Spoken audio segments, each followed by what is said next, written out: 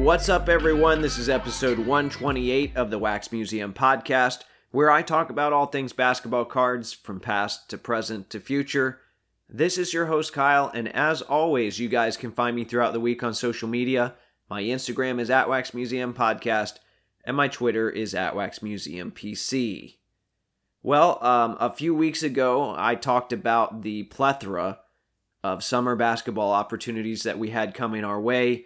I was very excited about the whole thing here. Some of those have come and gone. Of course, we had the NBA draft.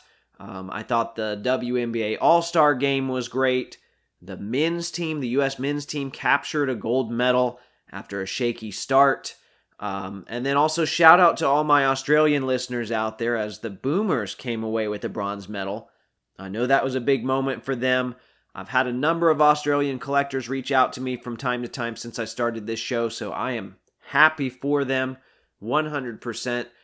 And then that brings me to this week, where we have the Summer League. It's currently in progress. In fact, I'll be watching a Pacers game pretty soon after I record this intro. And I'm trying my best not to overreact to summer games, but I'm very pleased with what little I've seen from Pacers lottery pick Chris Duarte. Speaking of the Pacers, there was another opportunity this week that I didn't mention on that episode, and I don't even think I was aware of it when I recorded. But Tuesday of this week, Netflix debuted a documentary called Untold: Malice at the Palace. Of course, it's about the Pacers-Pistons brawl in Detroit. Well, I just finished watching that, and I have a lot of thoughts that I want to share. I don't think today's the time for that, though. So I made a poll on Instagram to see if people would be receptive to a brawl-themed episode of this show, and about 85% of you responded yes.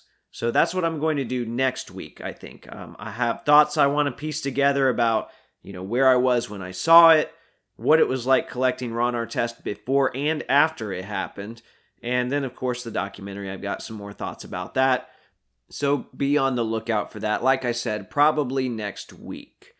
In the meantime, though, I spoke with Justin, a.k.a. at 610 Sports Cards, on Monday afternoon because I wanted to get a dealer's perspective of the 2021 National. I'm really excited to share that conversation with you in just a few moments. But before I get there, I want to take a moment to remind you how you can support this show. As you guys know, there are costs that go into producing a podcast. One of my goals is to always keep this show itself free. So as a result, I've signed up for affiliate programs with eBay and Fanatics. If you'd like to help support the show in this way, go to www.waxmuseumpodcast.com. Click whatever store you need to go to, shop as planned, and the show gets a small commission in the process. Once again, that's www.waxmuseumpodcast.com. Hi, this is Alan Segal, the designer of the NBA logo, and now you're listening to the Wax Museum podcast. Okay, joining me today is longtime hobby veteran Justin, a.k.a. at 610 Sports Cards on Instagram. We've covered his different monikers before. Those of you that have listened to the show before, you might remember him from episode 56, where we talked about the virtual convention that he helped put together. That's been a long time. Justin, how have you been? How are things going? I appreciate the invite. It's great to hop on with you, Kyle. Still kind of slow going, recovering. Last week was definitely a shock coming back from a week at the show, but I think we're finally back to our normal state of affairs here. And as I talked about a little bit before we started recording, and I'll elaborate on a little bit more as we go along, I'm already making plans for 2022. Yeah, I was going to ask you how you were feeling, so I'm glad we touched on that. So it's hard to believe the last time, well, other than in person, the last time that we talked on here was March 25th of 2020, I think is when the episode came out. That's what it says on my notes here. It seems like an eternity ago, and a lot has happened since then. But here we are. Okay, so we talked about how we spent a little time at the National. And, I'm really only looking at things from an attendee's perspective, and I was super wore out. I gave my recap on last week's episode.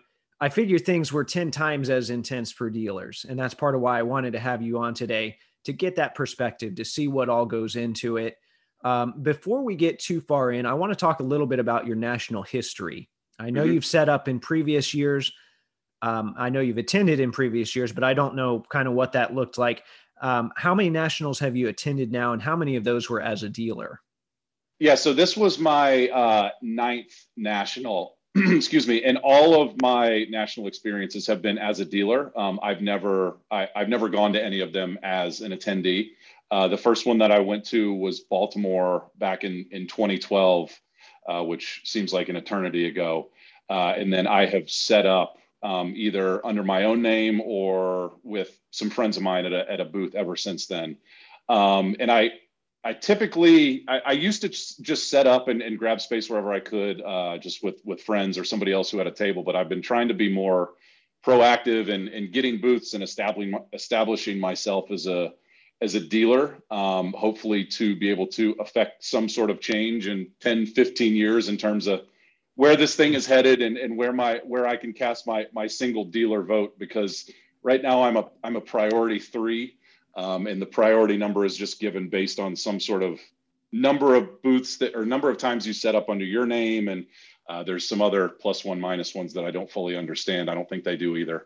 But I'm currently a priority 3, and I think there's some priority like 50s. So at some point, I'm hoping maybe you've got the Vegas background running hot and heavy right now. Maybe Vegas 2035 or something like that for a national when I'm in the teens and the 20s. But I've done it in different ways, shapes, and forms, getting my own booth, setting up with people who have a higher priority than me for a slightly better spot. But I've been trying to do it under my own name and build my reputation, so to speak, in hopes of being able to move beyond just the Chicago option down the road. You mean you don't love the Donald Stevens Convention Center? I do. I mean, it'll hold a special place in my heart. And I mean, admittedly, just in terms of the different locations that I've been to, like my personal preference is always Cleveland, just because the IX Center it's a massive complex, so there's plenty of room for people to spread out. There's plenty of seating, and it was always like a maximum 15-minute drive against traffic for me to stay in Cleveland. And like I know this might be a shocker, but I actually think Cleveland's a pretty great city. So I could stay at a nice hotel in Cleveland and walk to bars and restaurants every night. And I was a big fan of Cleveland, but there's nothing will beat the convenience of Chicago. Maybe save for Vegas or something like that. To have all of those hotels concentrated in one area, to be able to walk to the convention center, the restaurants around there. I have no gripes with Chicago, but a little bit of variety that's not Atlantic City would be nice. Who was it that was ragging on Cleveland? Was it Joakim Noah? Was that him? I want to say I think so. An Yeah. NBA player that had some choice words for Cleveland, but hey, I think we should bring it to Florida just for convenience sake for me. And everything goes in Florida. Anything goes here.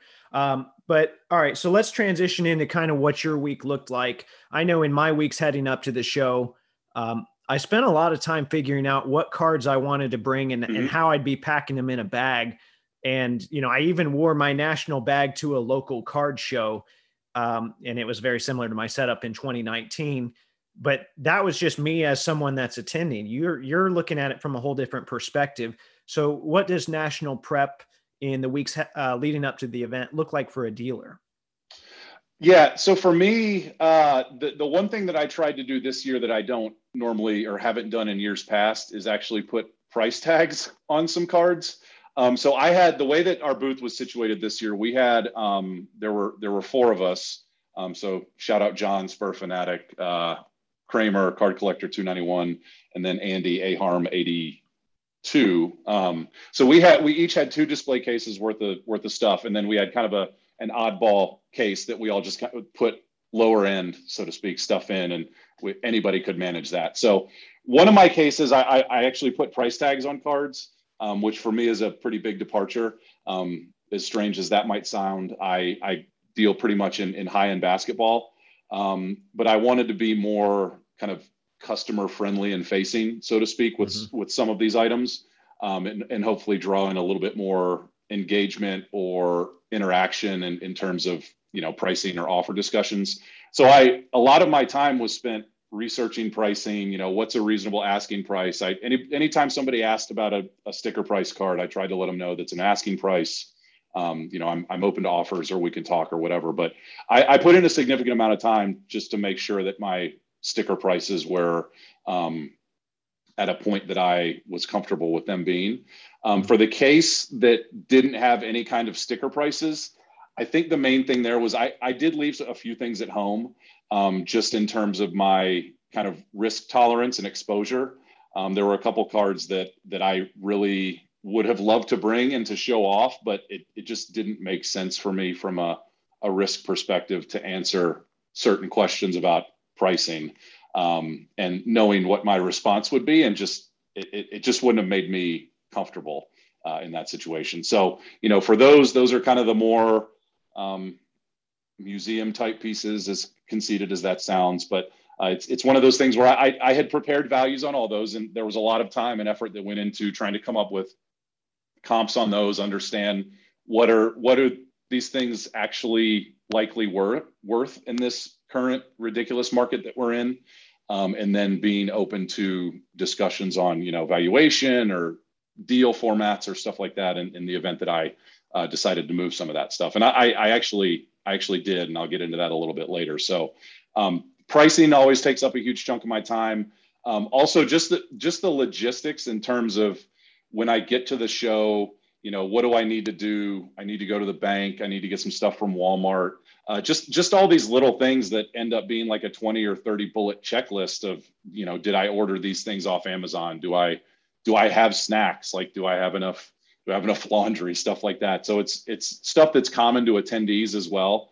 But unfortunately, as a dealer, you don't have kind of the same luxury of just kind of popping out of the show and going back to the hotel room, and coming back to the showroom floor. You can definitely do that, but as we'll also discuss, it was so busy this year that that would have been valuable time wasted away from the showroom floor. So it's the main bulk of my time was spent pricing, whether it's putting price tags on things, but things that don't have pricing, but just trying to come up with reasonable numbers. And I'm sure people will yell at me for some of the numbers being completely unreasonable, which is fine, which is fair. But just trying to come up with numbers that would be a good starting point for anybody that came up to the booth and was interested in anything. So you mentioned museum pieces and how you left those at home. Now, I will say your showcase to me was monster cards from top to bottom, including a Reggie Miller auto that you were gracious enough to trade to me at a very friendly value. So thank you. But we're not going to find any Trey Burke or anything like that in there. And even I remember your booth in 2019, you had a Babe Ruth cut and a Kawhi RPA. So that was some pretty nice stuff to me, at least it seemed like. So I'll be honest, if I didn't know you, when I looked at your case, it looked more like a big flex to me. So just so we know moving forward, what was your purpose in setting up at this year's National? Fair is fair. Part of that is me enjoying my collection. So it's me as a dealer, my goals or purpose going into the week, it's twofold. It's business and pleasure. The business aspect is this is the one time a year that I will come up with some sort of pricing on every single card that I put in a display case, and that card is available. Again, the pricing on some of those cards reflects my willingness to part ways with it. Which again, I recognize that, but it is the one chance where I'm willing to deal on any of this stuff. And at least it's available, right? If someone really wants it, they can get it.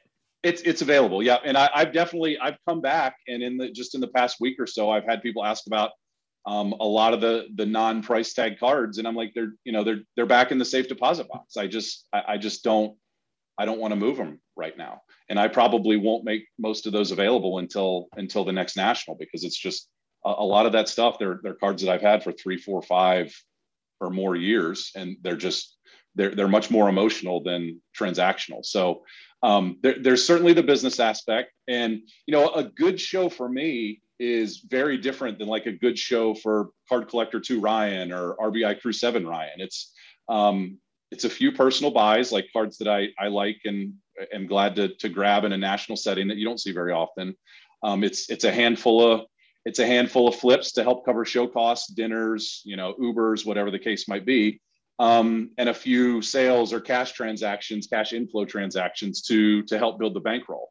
And I went back through my notes, and at the show this past week or 2 weeks ago, I had one personal purchase. I had two big trades. I had one cash card deal where I was receiving cash, and about a half dozen flips. And like, for me, it was my best show ever by like a massive margin. So to a lot of people, that sounds like it's a boring week. But for me, that's right in my sweet spot of what I'm trying to accomplish and achieve. So that's the business side of it. The pleasure side, as I've kind of hinted at already, it's the one time a year I display all my cards. You know, most of the time, this stuff is sitting for various lengths in a safe deposit box.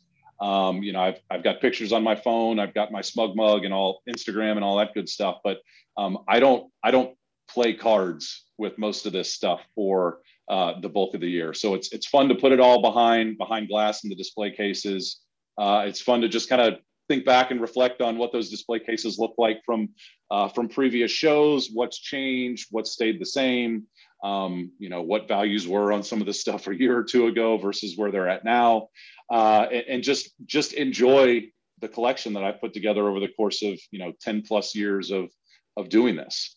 And as everybody has talked about on every other show, but it cannot be overstated enough, is that it's hanging out with everybody. It's hanging out with you and the dozens and dozens and dozens of other names that we can all drop, to be able to catch up in person, whether it's talking about personal stuff, hobby stuff, or everything in between. It's just, there's nothing that beats that. And, you know, there's no replacement for IRL, in real life relationships, regardless of how much you talk to somebody on a day-to-day basis on the internet. It's just, that's always my biggest gripe, is people who go and they just keep their head down and look at cards the entire week. It's, you know, if you're not using that week to extend online relationships to in-person relationships, especially if you've never met that person in real life, it's a completely wasted opportunity. So just the chance to meet new people, catch up with old people, is nothing beats that for me. So it's the business aspect and the pleasure aspect is, I mean, that's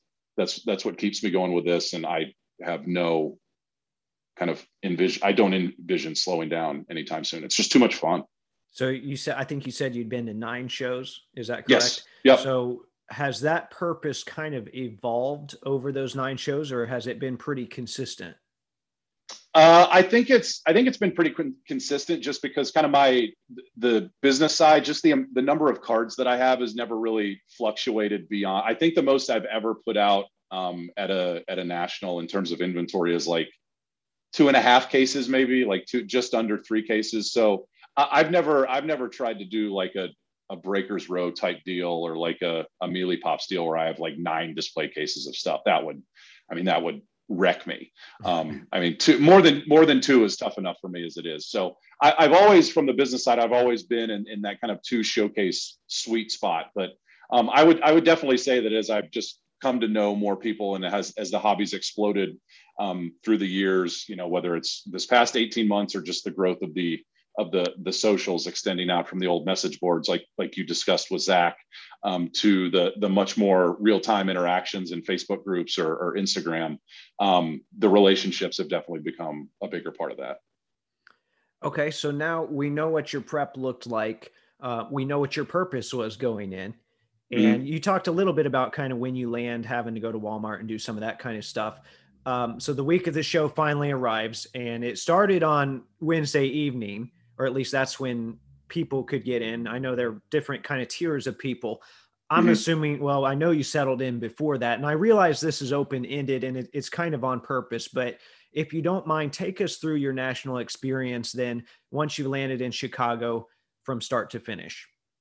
Yeah, happy to. So it's a long week. It's a long week for me, and I don't drive anywhere. You know, the guys that are driving, whether it's from, you know, Florida or Missouri or Texas or California or whatever, my experience is 2 flights. So it's that part is easy for me. So I typically like to get in on Monday early afternoon, late afternoon, something like that. Have some time to chill at the hotel, just to get settled, unpack things, prepare for the week. You know, of course, I was doing last minute pricing changes because I'm the worst. So I had all my little stickers with me, and I was making updates to those. I was reprinting my Excel spreadsheet with all the pricing on it that I kept in my back pocket the whole week. I don't know how many times I printed that, and the the front desk folks got tired of grabbing that for me off their printer. But Monday is basically just to kind of get my legs underneath me. Tuesday, dealers have the opportunity for I think it's an extra $75 to set up early. Obviously, this is much more important for guys that are coming in and maybe they're more memorabilia based. So they have they just have to unload giant trailers, or if you're unloading 6 or 7, 8, 9 display cases worth of cards, that's a lot of stuff. So Tuesday, the importance of early dealer setup is much more for guys to actually get unpacked. But for me, it's I try and get to the show as early as I can. I do typically reserve Tuesday morning for, like I said, running to Walmart, grabbing snacks, running to the bank, getting whatever cash I want to take with me, and any other little random errands. But once I get done with that, first thing in the morning, I immediately head back to the show. And I'm just wandering the show floor to see who's putting what out.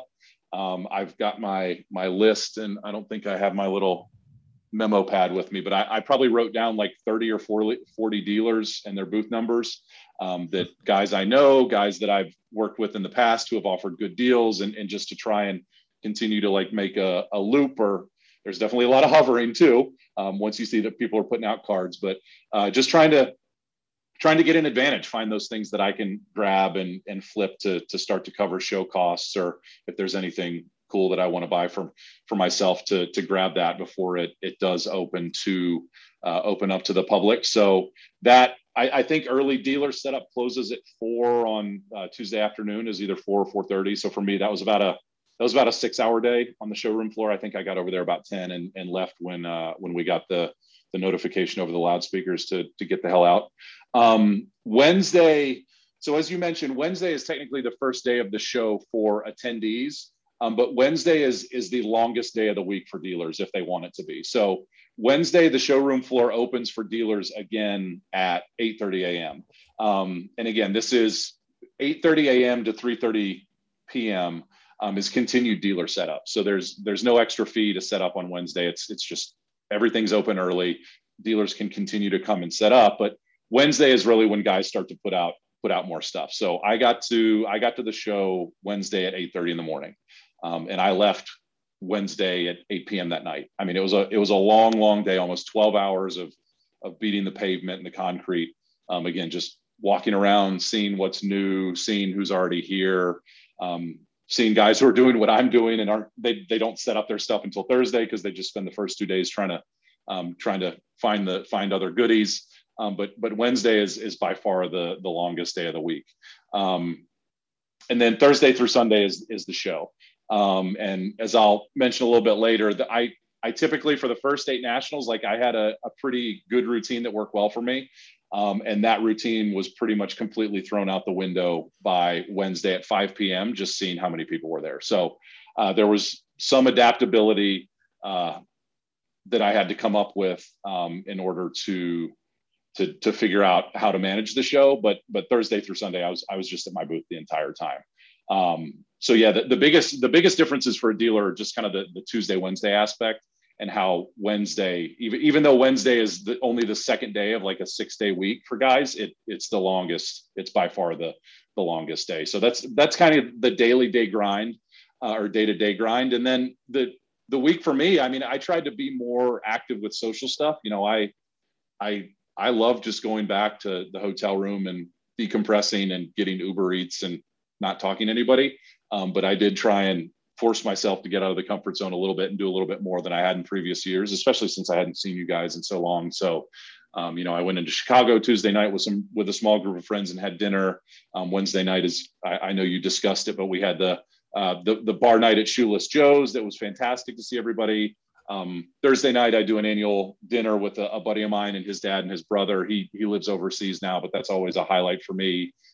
Friday was another group dinner, and then Saturday I finally said I can't do this anymore. I gotta do the Uber Eats thing in the room and just decompress, because it was just such a long week. But I did try and be and then obviously trade night on Thursday night too was absolutely wild. But I did try and be more open to after hours stuff, just because we haven't done this in so long, and I wanted to catch up with as many people as I could. Did you do was it the Card Collector 2 trade night that you did on Thursday? Yes, that was the one. I mean, I got there late. We got done Thursday with dinner at probably 9, I don't know, 9:15, 9:30. So I went over to the Hyatt pretty late, and I walked in, and it was still wall to wall people. Like I just Yeah.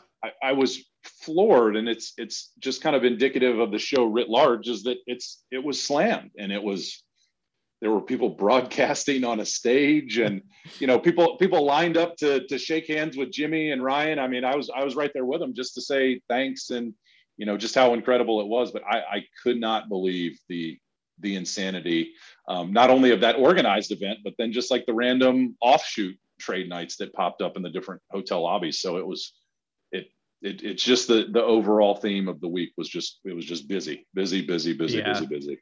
Kudos to those guys too. I know when we were all lined up, I was kind of towards the front, and you could see they kind of poked out, and you see their eyes got really big, like they did everything they could, and it's just like there were just endless groups of people. But they did awesome with it, and I've had a blast both of the years that I've been to it.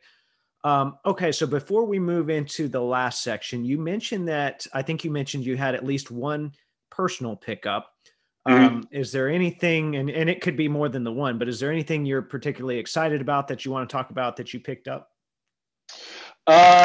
Yeah. So I think for me, and this kind of is jumping the gun a little bit, but I went into this show, and I think a lot of people did, understanding that whatever amount of money you brought to the National in years past was not going to get you the same type of value that it did in 2021. So people have built up huge kind of stockpiles of equity in a lot of their cards, regardless of price point, which is great. But like I said, that means your dollar doesn't go as far as it did in any of the previous years. So one of the things I tried to be more mindful of, and do just kind of some research or put some thought behind it before I went, is, all right, how do I want to try and trade this stuff? What's going to be my approach when somebody comes up and they're like, I want this expensive card, but I'm not going to pay you your asking price. But do you I want trade? to give you 1,000 exactly. small slabs.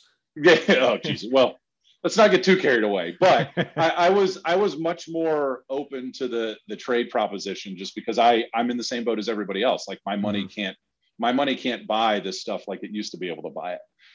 So I think I was very happy and almost proud of myself, so to speak, because I hate trading. Like I hate trading. I get so in my head over the deal making process. It's like, oh God, I'm still doing it in some of the deals I made. It's like, oh, did I screw this up? Should I have tried to get more? Should I have tried to get something different?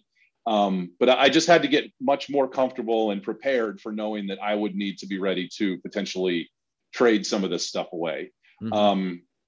And I did. I traded some pretty big pieces. One of the things I got in return was a Kobe molten metal fusion titanium, the gold one numbered to 40. Oh, wow. That was part of a deal, and that's one of those things that never in my wildest dreams would I think I would own one of those, for any number of reasons. Probably most importantly is that, like, I'm clearly not a 90s insert guy. Like I'm an autograph guy. Right. So just to be able to grab one of those as part of a deal, like was just absolutely incredible. And, Mike, oh God, I hope I don't screw this up, but I think he's 0.4 seconds. He's just phenomenal. Like I know there's some videos going around of him at Burbank showing off his Kobe collection and the Steph collection. It's just it's the most ridiculous. I did see that. It's the most ridiculous stuff you've ever seen. So shout out Mike. If you haven't watched those videos yet, do it now, because it's wild. And he had a lot of that stuff at the show with him, and I was floored. We probably spent 10 minutes talking about our trade, and 8 of those minutes was just me like gawking at his stuff. So I appreciate his patience. But no, just to be able to grab things like that you never think in your wildest dreams that they'll pop up, let alone that you'll have like a realistic chance to grab them, is fun for me. So I was very, very happy with myself that I was much more amenable to trading, because that was born of necessity. Like I had to be.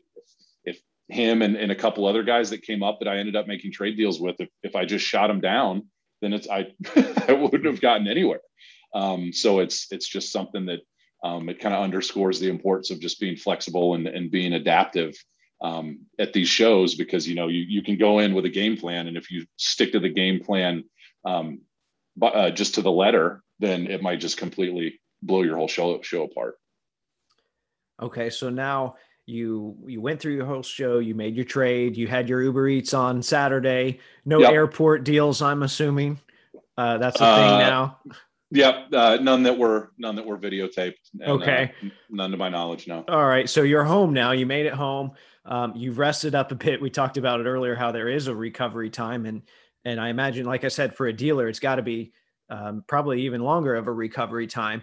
So I want to know then, now that you've had some time to rest and reflect, what are some of your takeaways from your whole experience, be it mistakes or things you did that worked out well, or just thoughts about the hobby and where it's going in general? Yeah. So I think the first thing, and I touched on it. I mean, everybody's touched on it, but I was floored how busy it was. I mean, from legitimately Wednesday afternoon. So our location, on the showroom floor, we were tucked all the way in the back. Basically, you came in here and you had to go here to find us. You had to cut all the way across the show, but we were tucked back in that kind of that enclave area, so to speak, with the red carpet. You did have the carpet though. That was nice. We had the carpet and we had airflow back there too. Not that the broken stagnant air for Wednesday and Thursday that people were just in a giant sweat lodge. But my hangout was the back wall because it was actually cool back there and I could sit down. And I think more people discovered it later on, but that was where you could find me. Yeah, it was great. So in order for people to actually finally get back there, it takes a while for the crowd to cycle through there. So I would say starting about 4:30, people started to come back to the booth, and I would drift a little bit in our area, but I would come back to the booth since it looked pretty busy. And then by like 5:30 on Wednesday afternoon, I was like, what is going on? This is a Saturday afternoon at any other national I've been to, seriously. Mm-hmm. And I don't think first timers just kind of have that perspective of just how big this show was compared to every single year prior. And I talked to a couple different friends who are, first-time dealers, long-time dealers, or whatever, and everybody seemed to be like, it would not surprise me if Wednesday was a top 10 attendance day ever. Mm-hmm. Not just for a Wednesday, like for any show ever. And then just starting from Thursday on, I was at my booth the entire time. I was standing there, and whenever I would try and break away, there were just so many people coming up and asking questions or just kind of doing the show experience. So I was grounded the whole time at the booth, and I'm still shocked by how much time I spent at the booth. So I will echo, just as everybody else has mentioned, about how busy the show was. That is not normal. I guarantee you that's not normal. It's also a design of just the Donald Stevens Convention Center. Just because it's by far the smallest show space that is kind of in the lexicon of arenas or event spaces that the National has held the show. People will be able to spread out a lot more next year in Atlantic City, like a lot more. So that will be helpful in kind of giving people a little bit more breathing room. So there is that to look forward to with Atlantic City. I think the other thing for me, or one of the biggest thing for me that's different from this past year versus every other year, was just the evolution and the growth of content creation, and kind of how that would be reflected in kind of card show etiquette, so to speak. And for the most part, I was pleasantly surprised. Like everybody, or most, not all, but most people, the vast majority of people did a very good job of minding their P's and Q's. I didn't hear any kind of horror stories of interactions just gone completely wrong. So many people were like, hey, do you mind if I take a picture? Do you mind if I take a quick video? And that's all it takes for me and for a lot of guys. It's just ask real quick, whether it's you on your iPhone, whether it's like, if you have like a video team behind you, just ask, like, is this cool? And, like I might ask, what are you going to use it for or whatever, but it's fine. It's totally fine. And everybody was really good about that. I tried to be good about saying, thank you for asking. But yeah, that's all it takes. Just be like, is this cool? And the vast majority of people will not have any kind of issue with that. Yeah, I was surprised. I think I've seen more invasive, content types here at small shows in Florida. So like, yes, to get on the biggest stage and everyone behaved. It was kind of I'm proud of you hobby moment for me. Oh, it definitely was. I mean, I was also standing right next to, and I can't remember if you were around my booth when this happened too, but there was one very large organization. We won't shout them out, but their style or their attempt to push deals or to basically create deals was to run up to a guy at my booth with one of the individuals and then a camera crew of about 7 or 8 people and just start like trying to press the issue, trying to force the issue of let's make a deal, let's make a deal, let's make a deal. I walked away when that happened because I knew the inevitable was coming, that they would round the corner and get to my 2 showcases.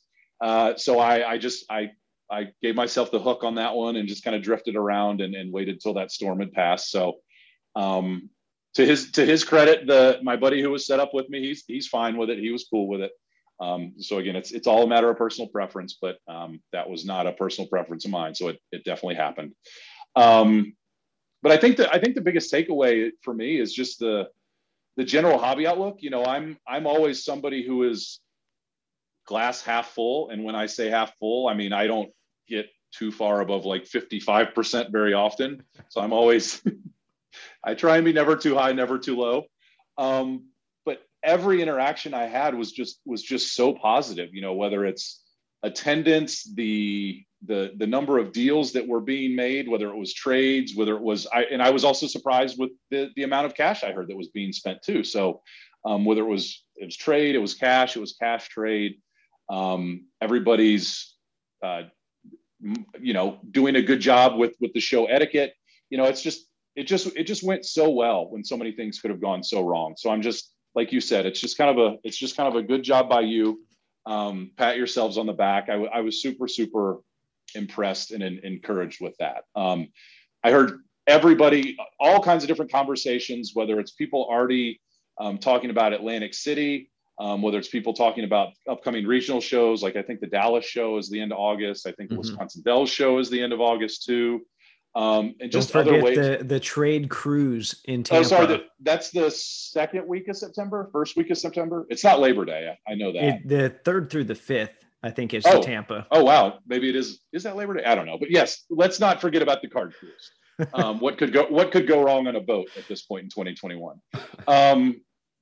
So yes, everybody's excited about how do we continue to push this positive momentum into subsequent events, or I would also say into additional kind of strong and relevant hobby content, whether it's the work that you do or any of the other crazy number of content platforms that are out there.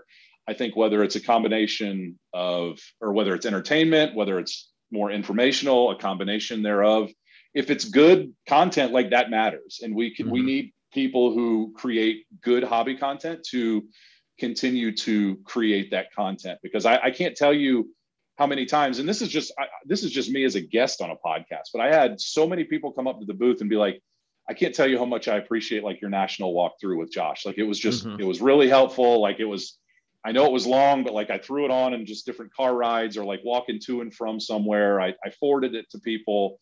And it was just really, really helpful. And like that means so much. And like, I know I had conversations with a bunch of other people about, you know, whether it's the creators themselves or other people talking about other content. And like people are eating this stuff up. And we need to make sure that they continue to eat up the good stuff as opposed to the non-good stuff. So that would be my kind of charge for a lot of the content creation out there, is just continue to do what you're doing, like continue to push, continue to come up with new ideas. And even if some of them don't work as well as you thought, it doesn't matter, because the content creation is here to stay, and it serves a very, very important purpose in the hobby. So whatever we can do to continue that forward momentum is great. And I mentioned the Atlantic City show next year.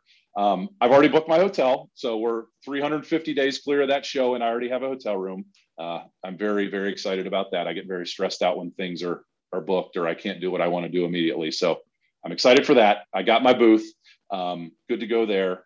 And while Atlantic City doesn't have all of the kind of trappings of inconvenience that Chicago or Cleveland does, I am excited because I think, and again, I am pretty much all basketball, but I think we're going to get a shot of new blood for the Atlantic City show. Again, God willing, we make some progress with the current COVID state of affairs, but there's so many international collectors and hobbyists that weren't able to make it this year because of COVID.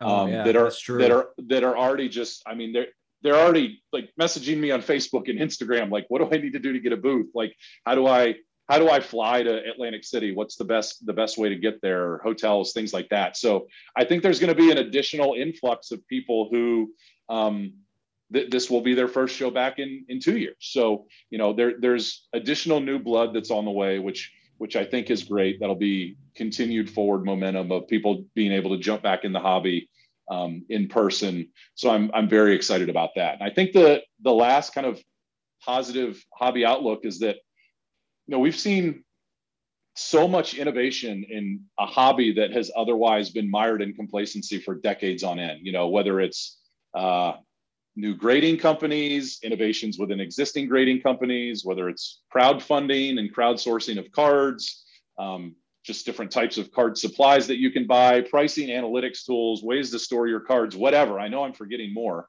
You know, regardless of what you think about those different offerings, good, bad, or indifferent, like it matters that people are trying things. Mm-hmm. So I think that continued innovation, that will be important going forward. And I've talked to guys that, you know, whether it's auction houses or that make some of these products or offer some of these tools, and they're super excited about the things that they're working on. You know, they absolutely have not stopped what they're doing. So they're continuing to come up and brainstorm and think about ways to do things better than they already are, and offer, you know, new products and services that aren't already out there. And I'm very excited just with the state of innovation within the hobby space that will also continue to thrive and grow. Yeah. And I'm not, I've said it before, I'm not big into the charts and graphs and all that stuff, but I've noticed there's like at least a handful, if not more, of those apps and companies competing, and the innovations we're getting because of that. It's actually bringing about some stuff where I'm like, hey, actually, I might use that. And I don't think that creation would have come about had it not been for the interest in the charts and the maps that I'm not interested in. Right. So it's just been a really interesting journey and a really crazy year for the hobby, but probably, when we look back on this, probably a year that we needed. Right. And it's not a matter that the issue or the discussions shouldn't be, well, I shouldn't say that it shouldn't be. It should be a separate discussion whether or not you agree or disagree with what a lot of these companies are doing. But there's also a discussion to be had for the value and the importance of what these companies are doing, because up until 2010, people were still relying on Beckett price guide values. Like, I'm not knocking Beckett, but like we were relying on arbitrary values from like a couple different brands of magazines for decades, 40, 50 years, however long you want to put it, or however long you want to call it. So, you know, the fact that things are changing and things are different, you know, I fear change, much like Garth Algar. But I'm there with you. I'm not a change guy. The value of change and the fact that people are willing to take risks to implement change, that's very important. That's very valuable. Yeah, there was about a year ago, I was at a card show and a guy, asked me about the Beckett value of something. And I just kind of I'm very familiar with Beckett. I have a library of the magazines right behind me, behind the Vegas sign here. But, yep. I just kind of looked at him like, the price changed before the ink even dried. It's just, we're living in a different world, and it's very exciting though. And Justin, I always appreciate your perspective. I always enjoy talking to you. I need to have you on here more. I didn't realize it had been over a year, almost a year and a half since we had chatted. Before I let you go though, I want to give you a chance, as always, to plug anything you're working on and just to let people know where they can find you if they want to follow you or reach out to you. Yeah, no, I appreciate that. As you mentioned, my Instagram's at 610 Sports Cards, 610 Sports Cards. The 610 is not my zip code. I'm not from the Philadelphia area. If we have not met, that's because I am that tall. I have nowhere to run and nowhere to hide on a showroom floor. So if you ever see me at a show, I'm not sure which regional ones I'm going to be doing over the upcoming months, but I definitely want to get to one. So please come up and introduce yourself and say hi, because I love that part of all this. Just meeting different people or putting an Instagram handle with a face is fantastic for me. And I'm starting to show off some of the pickups from the show and try and cycle out some new inventory. So the stuff will be posted in the stories. And if you see something you like, cool. If you think it's overpriced, tell me how much of an idiot I am, because I need to toughen up in the internet sphere. All right. Well, thanks again, Justin. I appreciate it. And we'll be keeping in touch as always. Yeah, buddy. Again, I appreciate the opportunity to catch up and look forward to more down the road.